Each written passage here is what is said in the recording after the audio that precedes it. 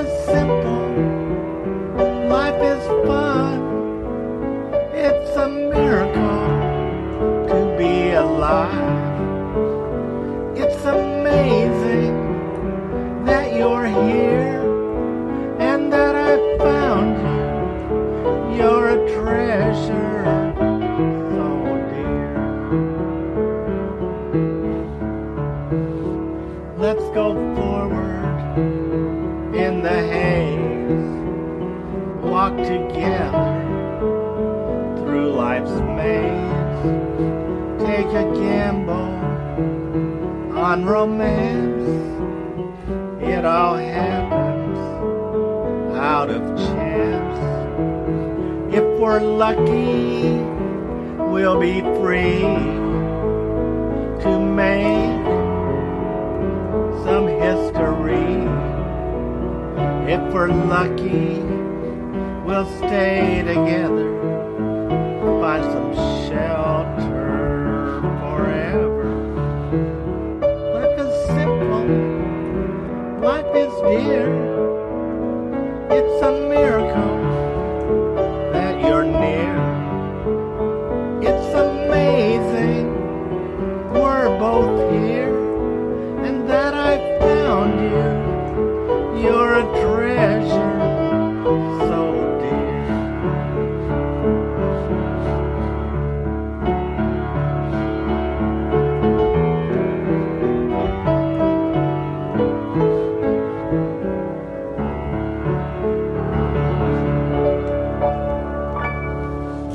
That's what having a creative life is about. You're actually trying to be an amateur artist and an amateur scientist. In other words, all of us want to know the real deal about how the world truly works in every aspect of our lives. Hi, everyone. That was Vale talking and giving some of his great advice. He's the editor and founder, along with his partner Marion, of Research Publications. Research Publications I first discovered at Berkeley when I was going there, and it's kind of an underground press that searches for surreal and unusual subcultures. It's pretty well known in San Francisco and in the Bay Area and across the world for zine culture. They had this amazing zine called Search and Destroy that is still awesome. Something about Research Publications immediately attracted me when I saw it. And then a few years later, when I was living in San Francisco, I was walking on Romulo Place, going to one of my favorite bars there, and I noticed the address, and I saw a small sticker for Research Publications, and it all came back to me, and that's when I realized that Research Publications was based out of Romulo Place in North Beach in San Francisco. I dropped a note in the mailbox to Vale, and then over time we became friends and actually collaborated in a pop-up installation of his press at one of my stores. And we discussed over the kitchen table, his interactions with interviewees like Robert Anton Wilson, Bruce Conner, other just amazing people. And today we connected over Zoom post-COVID to talk about interviewing, body language, agendas, publications, keeping inquisitive and open, his love of the Financial Times and Costco, and being open to the surreal and everything. We also discussed parenting tips, and I hope you enjoyed this conversation with myself, Vale, and Marion. Thanks, everyone, for listening. Support Research Publications. Hey, Robert, you're back. Taking your daughter to some destination. Well, my mom's here and she's helping, so they're going to the pool, and so I can do this call and focus on you guys. Oh, great. Yeah, it's certainly handy having your mom there. I met her. That's cool. Yeah. So she's been here about a week, and she flew all the way from Chile to Hawaii, which is exhausting, but she's, it's good. It's good. Back to full Spanish language at the house, and it's good for my daughter to have that, immersion. She's multilingual, so we're trying to keep it up for her. Oh, that's amazing. That's a gift to be able to be raised multilingual. Vale, how's your daughter doing? Oh, I know we're a little bit ahead of you. She's 27 years old, and she's been in New York the last almost 4 years. And anyway, she seems to be working and all that, just making life happen. You should expect maybe your daughter will do the same when she gets older. Oh, I'm going to go 3,000 miles away from my parents. Well, the same. I mean, right now I'm basically 6,000 miles from my mom. So, both the benefits of air travel and the internet make it, somehow connected still, which is nice, I guess. I don't know if you have like Zoom calls with your daughter or FaceTime or how you connect still, but maybe at 27, she doesn't want to deal with you guys. I don't know. Who knows? Well, she's definitely busy working. She's part of the generation that works from home, WFH, and but we're kind of constantly in touch through Instagram. Sending each other pictures and little texts and stuff like that. You've always said that everyone's an artist and a scientist. Maybe we can just start there and where you got that conclusion from. Well, I mean, that's what having a creative life is about. You're actually trying to be an amateur artist and an amateur scientist. In other words, all of us want to know the real deal about how the world truly works in every aspect of our lives. And that's why I say scientist. I mean, you want to know the real deal of, I don't know, the best ways to, you want to eat the best diet. Let's start with that.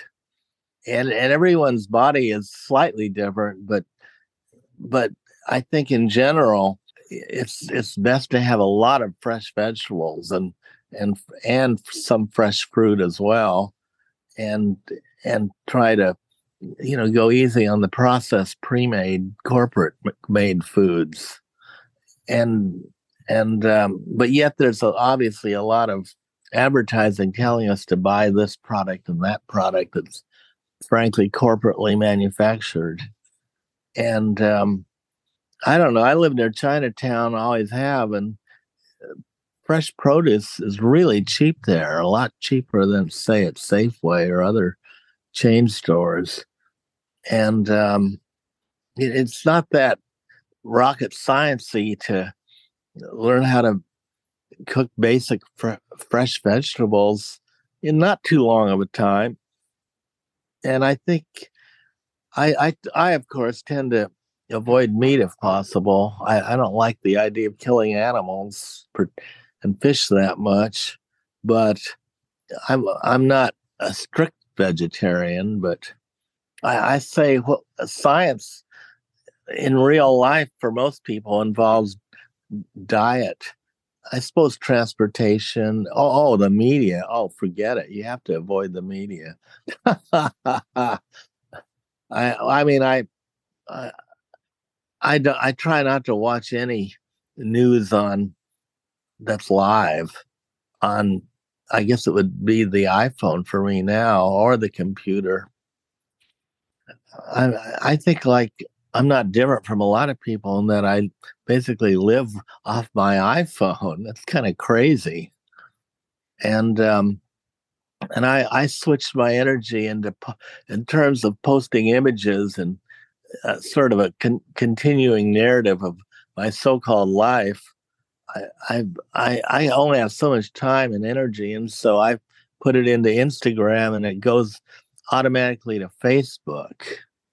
And that's how I've simplified my life. But of course, I've never once been on TikTok, but now I see all kinds of TikTok posts on Instagram. So there you have it. I guess I'm modern without trying to be. So do you use that same discernment in your media diet as you do with the vegetables and the food? So what's your approach, to social media then? Are you nervous about it, or I'm kind of curious what your overall take on social media is? Well, for me, social media is mainly Instagram first, and I even email people on that. In fact, I owe someone an email from days ago, someone who wanted to order a book, and I forgot to reply. That's bad, because I usually, most of my ordering that I process my mail orders are through the real email. And So that's a bit of a weakness there. I still need a notebook and paper to keep track of things. And that's a good example. I just had to write down on my paper to-do list today, like, write the guy on Instagram who wanted a certain book. When you say discernment, well, you're talking mainly about one ability we all have, which we don't use enough, which is the ability to say no. There's so much coming at you, wanting you to say yes, and to keep your head above water, you've got to say no to much of it, or your mind just gets. The trouble with social media is that they pose all these, basically what you get bombarded with are actually questions that reach deep into your back brain that you can't answer. And so the poor back brain of your, biological computer known as your brain is processing like mad, trying to answer these questions, which are mostly truly irrelevant to your real life and reality. I mean, if you didn't have a phone, the best, I used to say, first hour, don't go on your phone or computer or anything. Just try and process your dreams and let your subconscious, feed you survival information and priorities and things, and write them down. I mean, I'm still a fan of writing down with real ink on paper a daily to-do list, which is on the table. And you of course, you are on it. 2 p.m. Robert Anton Patterson on Zoom. No, I'm very into the offline world. I think that's why our daughter goes to a certain type of school, and I try to use the internet as consciously as possible as well. I'm curious how you see your editorial process traditionally with research publications and how you're intaking or discerning now. Because maybe I'm curious how the difference was maybe 40 years ago and how information got to you, and then what's happening now. I mean, now the algorithm's kind of feeding you. I'm curious what the algorithm was in the reality, what that was like 40 years ago when you first started. Oh, I liked life before the internet in a way much. I liked it much more because it was more real. It was more real life. There was almost no virtual life, and I remember the days when it cost me $1 a minute to call somebody in England, which is pretty expensive for me, at least. Your time can go by really fast, but a lot of my interviews were done calling England, let's say, and taping, and but still somehow that seemed real than emailing back and forth more so. And then of course, it was most fun to travel, and since I don't have money, I'd usually stay in these people's living rooms, go there and interview them and take pictures. And I funneled all my energy into putting out books on paper. That my argument was, well, if you do a book, it'll go all over the world. And in theory, no one can change a word in it. And you have more longevity globally of reaching people who are sympathetic to what you're writing, of course, and the content you chose. And I'm still a fan of books on paper, but it's definitely harder to get that distribution. There's a lot fewer bookstores, for example.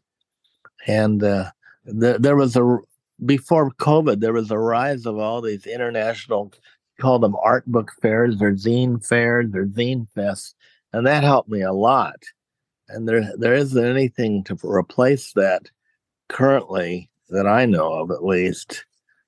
And I do my best on Instagram to drum up a little business for myself, as it's sort of a narrative of my life, though, like who buys books from me and what they look like, how they dress.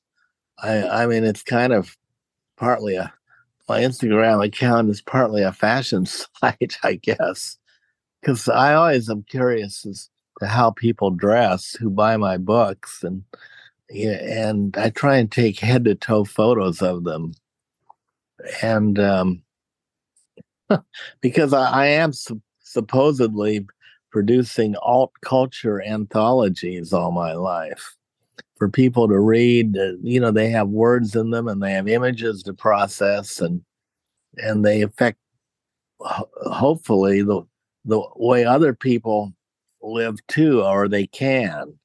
I'm against slavish imitation, but still, I am curious as to how people dress and what they eat. Interest in fashion. I'm just curious where that comes from. Oh, I've always been interested in fashion. I mean, that's what you see when you first meet someone. You see how they're dressed and how they look, and then most importantly, though, is when they talk, because there's some old aphorism like "speak so that I may know you" from thousands of years ago, and of course, the words you speak are very important, and so it's probably a good idea to make them as succinct as possible and as funny as possible. Yeah, both. and try to deal with causes rather than, I don't know, external perceptions. You want to kind of go deeper into what you can't see, what's invisible. And I'm always interested in the way people think and how they come to the conclusions. Well, why did you go to this concert and not that one? Or why did you vacation at this place and not that one? Basic stuff like that. And it's always interesting to get other people's points of view. That's called learning, I guess. When you first started, what prompted you to have that interest in was that a journalistic interest, or just where did that interest in learning about other people come from? I think I've always been curious about what makes other people tick. And it's always been slightly a mystery. But then you learn from everyone you can when you grow up. And I guess I learned the most from Andy Warhol, because especially when he started doing Interview magazine, because I said I could do that. And so I did that. I mean, my Search and Destroy, my first publication chronicling the very beginning of punk rock, was heavily influenced by Warhol's early Interview before it got slick. Because when it first started out, it was full of typos and it had a kind of rawness to it, and which makes you go, "Oh, I could do this." It was Warhol.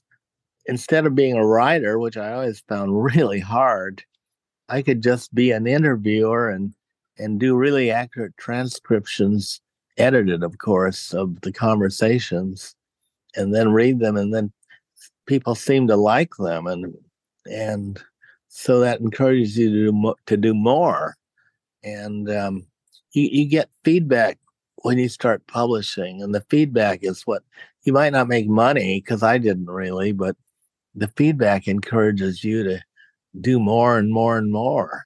So, and then I'm naturally curious. I think everyone's naturally curious. And I'd like to think that all the interviews I do, it's not just me. Anyone would have asked those questions. So in a way, not everyone can interview this person or that, but if you read an interview with them, and it's done well, it's almost like you did the interview. Like you're there. I'm just asking questions anyone would ask. And I try and ask as few questions as possible when I do an interview. So how do you approach interviews then? What's your technique for your voice? I agree, seems neutral. You don't have a bias. It seems very neutral. I was reading an interview with an old Search and Destroy issue, and you're just kind of neutral. It almost seems like you disappear, which I think is an excellent trait, and you really get a sense of who the interviewee is. So how do you approach interviews? It's a skill, actually, I think, quite hard to develop. You know, that's music to my ears, what you just said, because I actually, that's exactly the way I want to be, almost invisible and to disappear. And here's the holy grail of the interviews. If you, even people who've been interviewed a fair amount, if you can get them to talk about something they've never talked and thought about before, that's the holy grail. and yes, I mean, well, we're all animals too, and when people come over, I mean, your goal is to try and make the person as absolutely relaxed as possible, and as defense, put their guard down a little bit, I suppose, but especially just to be relaxed and know that whatever they say is going to be accurately put into print, and so to that end, I my favorite way to interview someone in person is around a table like the table you sat at here, and ideally I'm 45 degrees to your left. Your left hand is 45 degrees from me, and I'm not staring at you, which would make you uptight. And of course, I take notes. But for some reason, if you're in this position physically, it just helps. I don't know why the left, near facing their left arm closest to you is better than right, but it is. It makes them the more dominant person. I guess body language studies might verify this, and every little bit you can do to help relax people. I mean, I don't know, that's definitely a goal. Who has been the hardest person to interview in your past? Well, there was a famous film director named Larry Cohen, and I went to LA to interview him, which cost me a lot of money by my standards. And I flew in to LA and then spent all day with him and flew back that night. And Larry Cohen had quite a career as a filmmaker already when I came to interview him. And so I did like I did a lot of research on him. I made up a list of every film and almost a list of every actor and person he'd worked with that I could find out about. And then I just started going through the list, and he, of course, had forgotten a bunch of films he'd made and forgotten he worked with this person or that. And so I think it was fun for him to go down memory lane of his own life that he lived, and tell anecdotes or just recollections that occurred to him naturally, spontaneously. And oh yeah, I had this problem making that film. No, we used this huge parade in New York City. No, we did not get permits. Stuff like that. And so that's the one I prepared for the most historically that I remember. Regarding, I mean, that I think might bring a difference to, what do you see the difference between kind of underground publications and the kind of mainstream corporate press? Well, I mean, I've always kind of been in undergrounds for some reason, and I haven't been around super famous mainstream people, so I don't interview them because I don't have access to them, and it didn't even occur to me. I mean, my thinking is, why should I interview someone who's been interviewed to death already? Why not pick people that haven't been interviewed before, where you could be the first interview or something? And so it's partly just practical access. You don't have to go through agents and managers and all that. I don't know. It just seems kind of organic. No, it's interesting because you've obviously interviewed very influential people. I mean, one of the interviews I was just reading was with Cortázar, the Argentine writer. Oh yeah, and yes. And there's an interview with him at Berkeley, and I mean, I knew he was a communist, but the love affair he had with Castro, I mean, it's kind of just shocking how much of a kind of a hardcore militant communist this writer is, and that was just intriguing to me. And you were so unbiased in the interview, and maybe during that period of time, again, it's just a compliment to your style. The interview is just neutral. It's just letting him go and riff. And it's an interesting technique because I think most people today, if you read a corporate interview, they have an agenda and they try to either get to a point in the interview or try to channel that interview. So it's something. Yeah, well, I don't have agendas, or I'm against agendas or something. The only agenda is to get the person to talk as much as possible. And again, your interviewing has to be very minimal. You do have to kind of disappear. And when you are in person interviewing someone, you have to be very careful of your body language, or not careful. For example, you don't cross your arms in front of your chest when you're interviewing someone, because that's a very defensive body language pose that other people can sense. No, you have to have your arms open to receive their conversation, stuff like that. You look at yourself as an animal doing the interview, and you want to be a very receptive, that's what your stance is. I'm open to whatever you have to say, and say whatever you want to say. On that riff, how did you then, I'm curious how your personal role as a father was with your daughter. How did that affect? I'm just curious your skill as a publisher and skill as an interviewer. I'm just curious how you educated your daughter. Were you? That had some.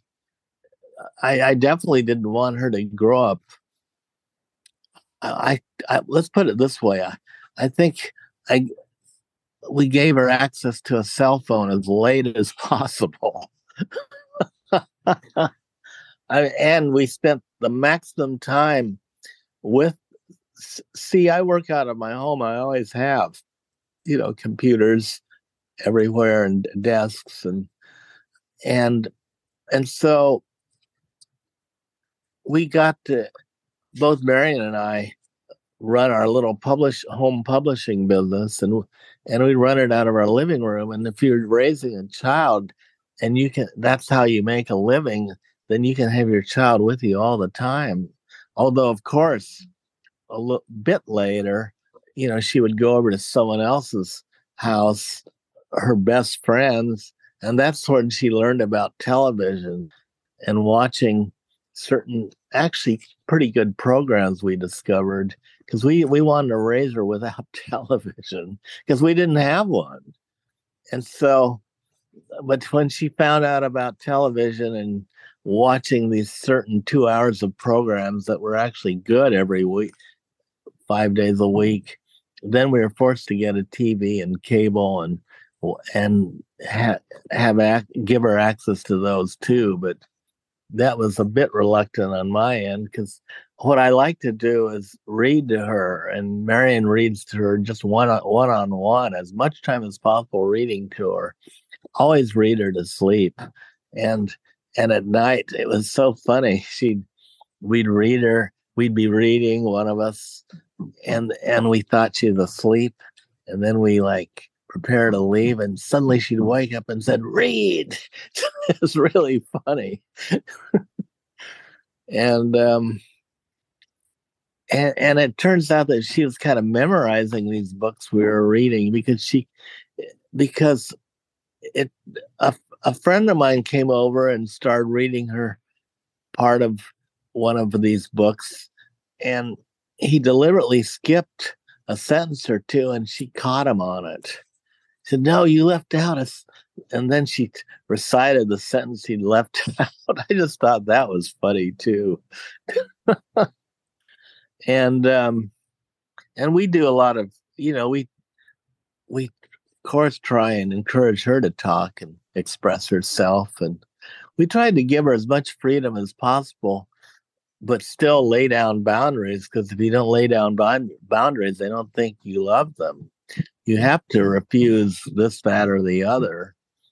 And it's all kind of case by case as you're raising a child, to give them the maximum freedom. And yet, you don't want, of course, we're trying to keep her not to take drugs and drinking and all that stuff. And, as your parents are examples to you, and if they don't, and if she never saw us drinking or taking drugs, well, I guess that would mean something. We didn't even mention it. We didn't even want her to know these things exist, because those are the worst things for children, I think. And what else? Of course, we encourage her to exercise a little. I mean, gave her swimming lessons early.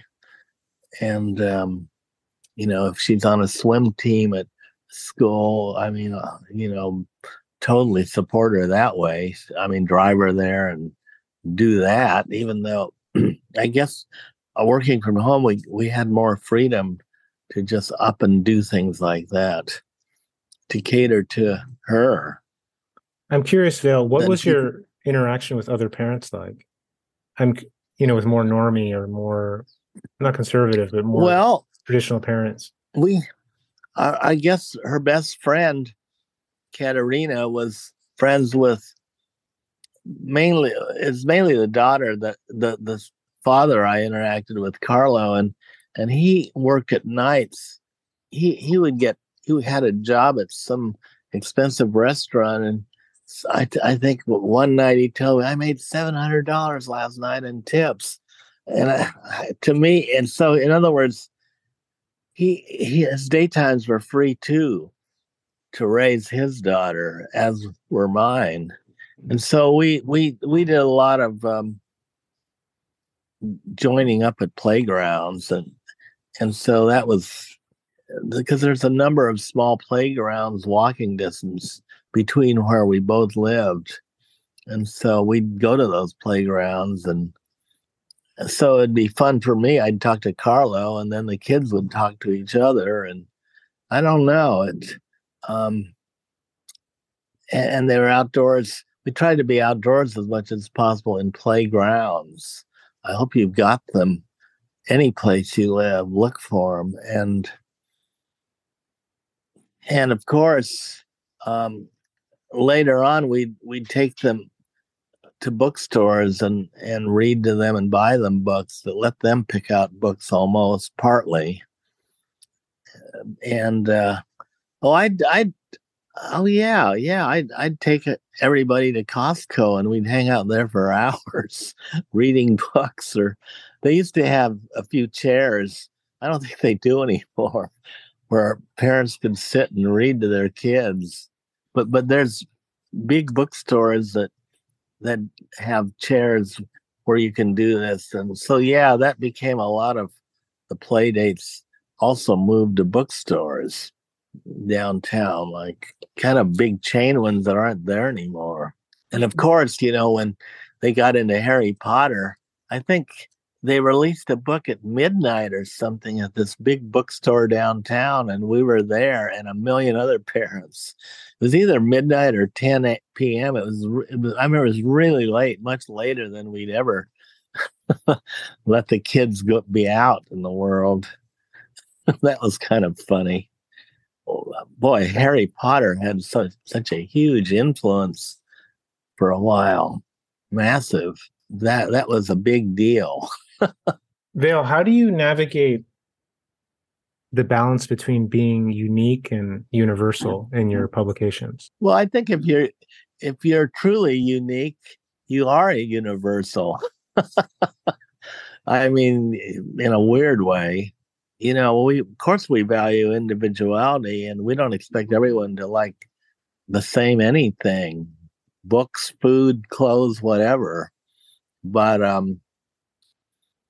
don't know, there's principles behind everything. You try and should I say causative principles behind everything in life, and you try and figure out what they are, and sort of live your life accordingly to that knowledge. I mean, I wouldn't, like getting books, I wouldn't necessarily say, oh, I'm going to avoid all corporate books and only read books by indie people. You can't, I'm against that too. I mean, you have to be open to whatever attracts you. It's your intuition is your best guide through life. Like, oh, I like this. You like something, you don't even know why. It's just instantaneously. But listen to your inner voice telling you that, telling you what. I mean, you should live as much as possible by being according to what attracts you. And I suppose for me, the hidden philosophy behind everything is surrealism. I'm always looking for what's surreal, i.e., weird, out there in the world in any area, whether it's books or films or food or clothes or what. Not clothes. My philosophy towards clothes is super utilitarian. I'm a huge fan of pockets. Everything has got to have really great pockets, or I won't wear it. And I'm surprised how many other people don't choose their clothing that way. And for me, since I have black hair, I'm an animal. I like to wear black clothes because as an animal, it fits. And then I don't have to think. I don't have to ask, does this color go with that?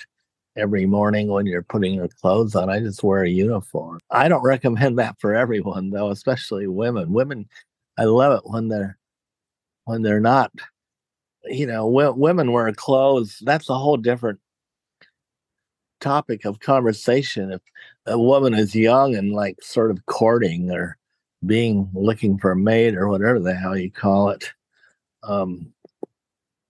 because I'm always amused by.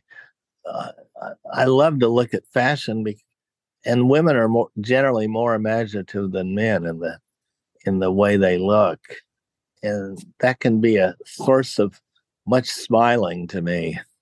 Bill, what are you currently interested right now? What's surreal to you right now? Well, that's a really good question. I mean, because I have so many books in my library I still haven't read. I'm trying to just eventually read those. And see, I still think that if you look for surrealist anything, you'll have plenty of reason to live. And especially in the book world, surrealist books and magazines are rare. And so you have to look for them to find them. They just won't be handed to you. Life won't hand you surrealist books. You have to search for them.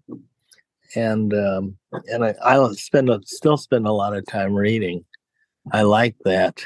You're gonna laugh. My daughter gave me a subscription to Financial Times newspaper from England, and most of the articles I don't care about, but I like to get a British point of view on the so-called news rather than an American one. And they have a lot of international news that I don't really care about. Like, and right in front of me, today's paper says Norway pushes on with vast deep sea mining plan. Well, I kind of want to know about that, but in a way, it's not super relevant to my personal existence. But I like the idea of maintaining a very rough international viewpoint, if you can. And I'm sure I could find a lot of stuff online, but I find that's more confusing to me. print is more neutral somehow, and I can like I can read an article real fast and find what I want. Are you a fan of And and the FT has those wonderful Sunday interviews where they do it oh over a yes, meal. Those are very excellent. oh I love that. Of course, I love those interviews. And there's certain writers in FT that I really like. Like actually I won't name them. There's like four writers I really like, and I read anything they write. But then there's actually more that are probably equally deserving of reading. But I'm glad you are aware of the weekend ones. I mean, if you can only subscribe to one thing, let it be the weekend and the Monday. The Monday one's really good because there's a lot of articles in there in the Monday one for some reason that I find are interested in like problems of women in the world working and and all kinds of advice. And there's some really there's one really good writer who's always there on Monday or almost always, and she's always funny. And oh yeah, wit is very important. Did I say that? Try and laugh as much as you can. Try and have as much humor in life as is possible, please. There's so much to make fun of in this world too, but I generally don't even go there. It's just I'd rather deal with more universals than particulars. Vale, do you have any concerns about information warfare? I mean, talking about the Financial Times, I mean, they definitely have an agenda and connections to MI6 and the British Foreign Office. I'm just curious how you view media and kind of an information propaganda kind of lens, if that. Well, I always say that in terms of the world of politics, which actually rules us all, we are never going to know it all. There's always going to be super important stuff that will remain hidden from us. So you have to know that. So you have to think that any so-called knowledge you have is probably missing some super important information or data. So you just do the best you can going through life. But I never want to argue with anyone I meet about politics or religion. Let's put it that way. You could say I'm against both of them, but you can't change the world. You know, I there was a time when I thought that because of science, I thought, oh, maybe religions will disappear, killed by science. But boy, if anything, it's gotten way worse. So that idea, that hope was definitely ill-founded. How do you think it's gotten way worse in terms of religious thinking? Well, geez. I mean, well, I don't know. I don't even want to go there, but the word terrorist and terrorism comes to mind, linked with religion. And also, I mean, religion. I feel sorry for a lot of women under certain religions where they can't just wear any clothing they want to. Let's maybe leave it at that.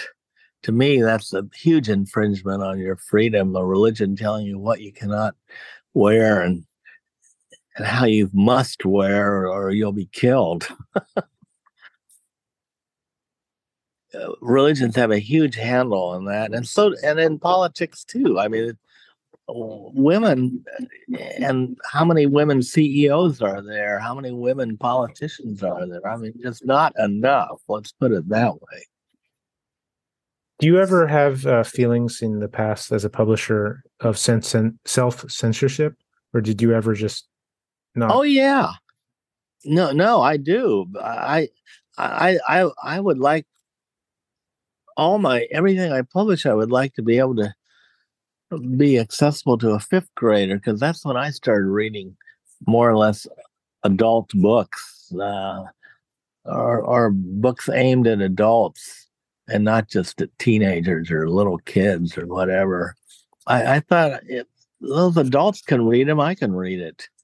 And um, so I try not to include any swear words if I can, even if people say them. And if you know the F word, if I have to, I'll print it with F asterisk K, if you follow me. I mean, I don't want to affect my readership who might be young. You know, you can't use a lot of those major swear words, and I don't. Or if I have to, I do the asterisk thing. Are there any topics that you wanted to publish but didn't because of concern or? Oh, lots. I mean, I don't really want to. Yeah, there probably lots, and they would involve politics and religion. And I mean, I prefer to just do interviews with individuals who are both three things: smart, funny, and rebellious. All three.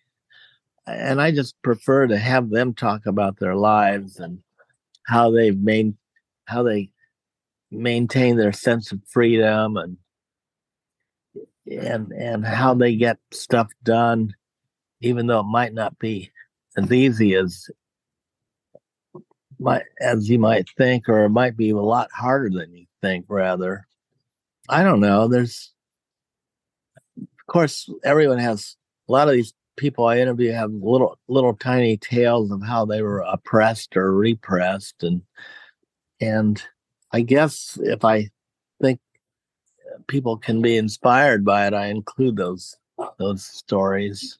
Are you working on any new books right now, Phil, or any new collections other than? No, I'm not. Although I should. I should be writing my own autobiography, but that's the hardest thing in the world. And I now know why everybody in the world has their autobiographies say as written with blank. That written with is so important. It's like indispensable. I was also curious about your podcast. You guys had, I think, 25, 26 podcasts under the research publications. And then are you guys going to bring that back, or are you just, what was the success of that, or what was the project about? Oh, ask Marion about that one, because she's does all of our tech, and it's actually a lot of work to edit podcasts. For example, do you think the underground is actually more accessible now than ever, or not?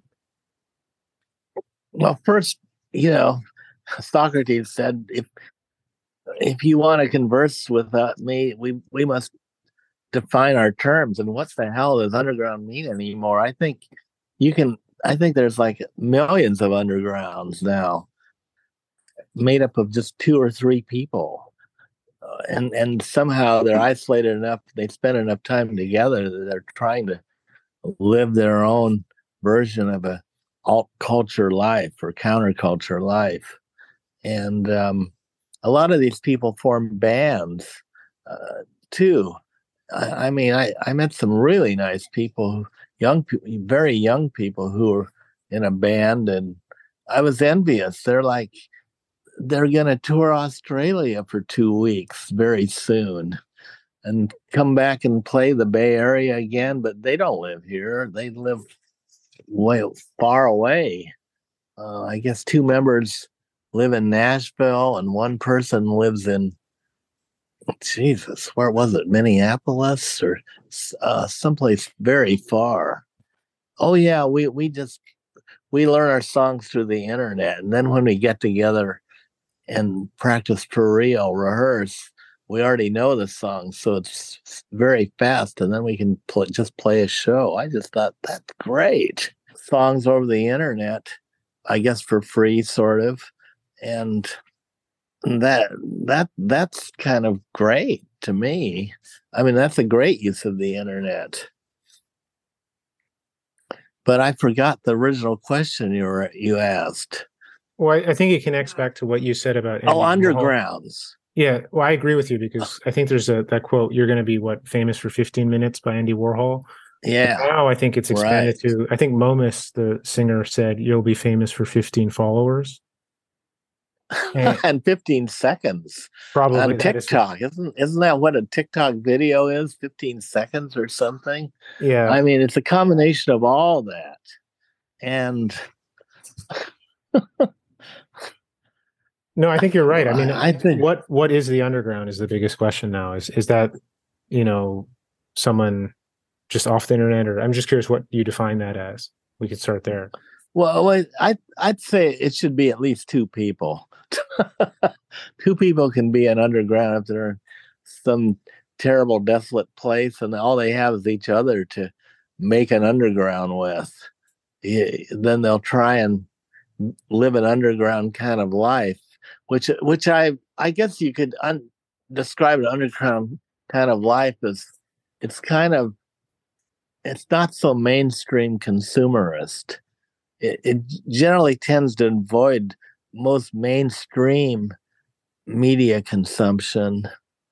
And actually, I meet a lot of people who are vegetarian or mostly vegetarian that are young. And that didn't used to happen, a million years ago. Take my word for it. So there's like characteristics. And, I don't think there are any fashions anymore that are so dogmatic. Fashions are all over the map now that people dress like. So you can't necessarily look at someone, but you can kind of look at people, and know that there's something undergroundy about them. Can't quite put your finger on it, but some are more flamboyant than others. I think the main thing is like humor, a great sense of humor. Just very critical of, I don't know, everything that deserves you to be critical of. And people survive, like I guess I can meet some people and right away know if I like them a lot or not just by talking to them. I guess it's a desire. You have a built-in desire for kind of a different way to live, alternative culture, alternative music making, alternative media creation, all of the above, and alternative child raising. I mean, yeah, you don't want to be authoritarian with your child, or I try to avoid that, but yet you must have boundaries, like I said, or they really don't think you love them.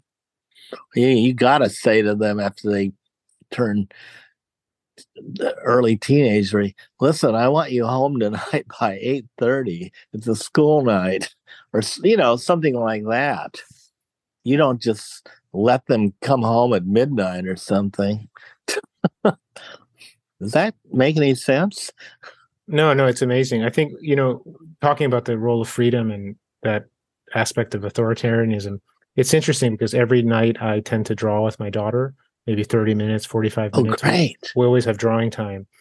And, every time we, put all our art supplies, anyone, we share everything. And she always gets mad at me, though, because she's like, Dad, Papa, stop tracing or stop looking at something at what you draw. I'm always trying to, I look at a house and I try to draw that house off a picture or something, but she draws in such a free way. She doesn't look at anything. She just looks at the paper and then starts going. And wow. I think we're born, just such free creatures. But then as we either develop and grow up, we start either mimicking or limiting what our innate natural desires are, right? So going back to that concept of group or the underground, she's underground in the sense that she's just doing what she wants to do, right? So the question I'm getting to, Vail, is, in your music, it seems like you're very free. I was listening to some of your music. So how do you keep that freedom or that desire to not be constrained as you go on the life journey? Well, first of all, again, your unconscious and your intuition has to be pushed to the foreground always. And a lot of times, like if I sit down to play the piano, I turn the recorder on and hope something will come out that I didn't know I was going to play.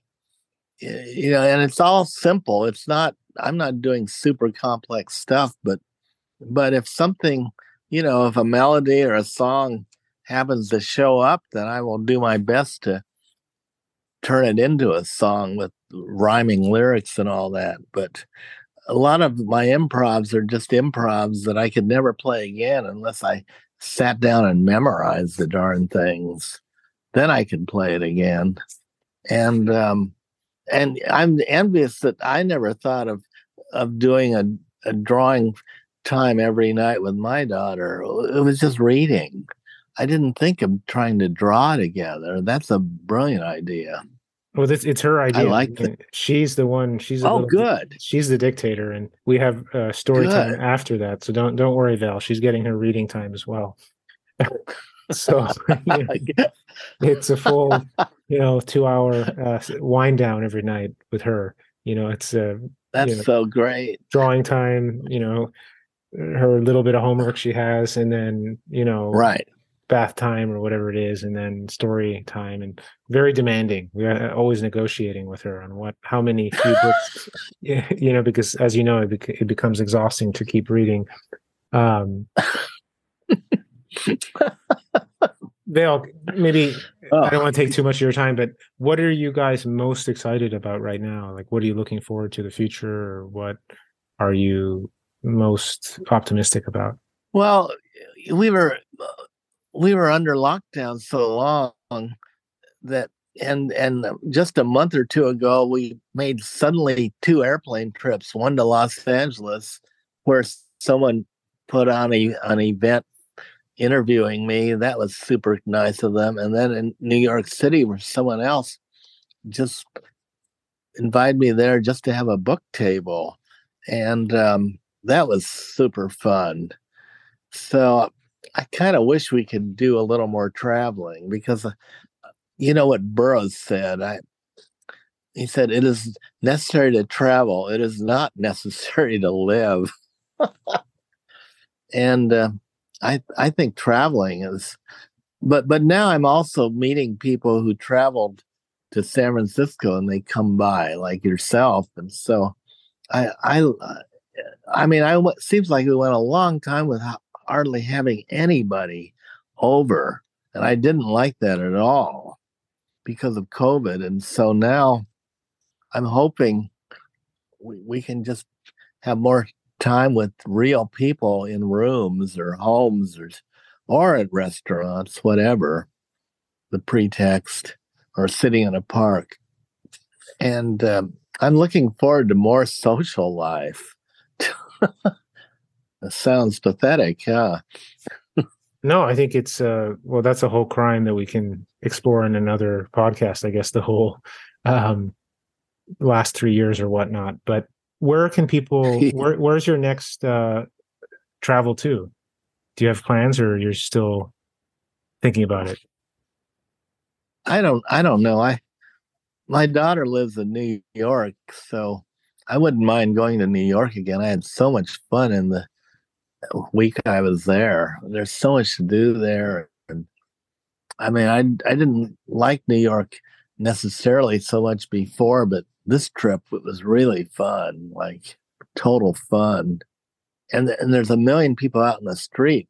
I don't know if you know this, but San Francisco it's super, a lot less people everywhere. It's weird. No, it's going through I wouldn't say rough patch. Yeah. Yeah, I'll say, and I live in North Beach, which is the best tourist area probably in the city, and still, it's way down. So many stores have gone under. It's really that I liked, and so it makes me sad, but there's nothing I can do about it. Do you guys ever we have this imagine wonderful moving or? No, no, no. I will never move. But we're so but I noticed that since COVID I've been going out and hanging out at Washington Square 4 blocks away, way more than I ever did before. And I think my mind needs to see all that huge expanse of green grass and those real tall green trees and hear the birds. I never did that once ever before COVID, and I've only finally got wise to doing this in the last few months, very recently, and so that's a big thrill to me. Like I'm going to go to the post office after we're done talking, and then I'm going to hang out in the park for a little bit. Like I said, just drinking in the sight of all this green grass. Well, Vale, I really appreciate your time. I love how you guys are still free and pushing for an interest in just the surreal or the weird or the unusual. And here in Hawaii where I live, I've become a huge fan of Costco. And I always think about. Oh, me too. I love Costco. I wrote a song about it. I loved it so much. So I think that. Sorry, I interrupted you. No. I was going to just agree with you. I think that the first time I ever heard of, someone loving Costco was from you. And then I come to Hawaii and Costco's it's a different thing than the mainland. And no, it's just because, food is so expensive here that you just have to rely on Costco a lot. And it just becomes a great institution. And it's strange that it's just like you're reading the Financial Times. These kind of mainstream normal things actually become quite surreal and weird. And there's a treasure in them, which I appreciate. Oh, I'm glad you're a Costco fan. Go there a lot because, people don't understand a simple principle that I try to do all my shopping at Costco because everything there is wholesale or just a cut above wholesale. And so why shop anywhere else? You get this huge bunch of bananas for $2 and something. I don't know. I buy essentials there. I got addicted to blueberries, and you can get them cheaper there than any other store. Take my word for it. So I buy lots of blueberry packs. That blueberries last at least a week or more, and I think they're really good for you. So I never was a blueberry addict until just a few months ago. I realized, things like that. But just remember, everything there is wholesale. So why shop anywhere else?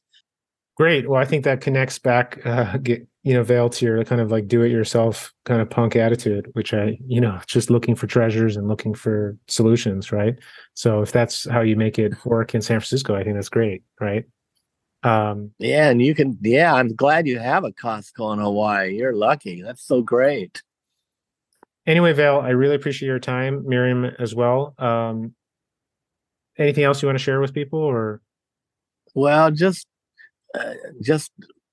read every book you can and find on surrealism. And there's not that many of them, maybe 10,000.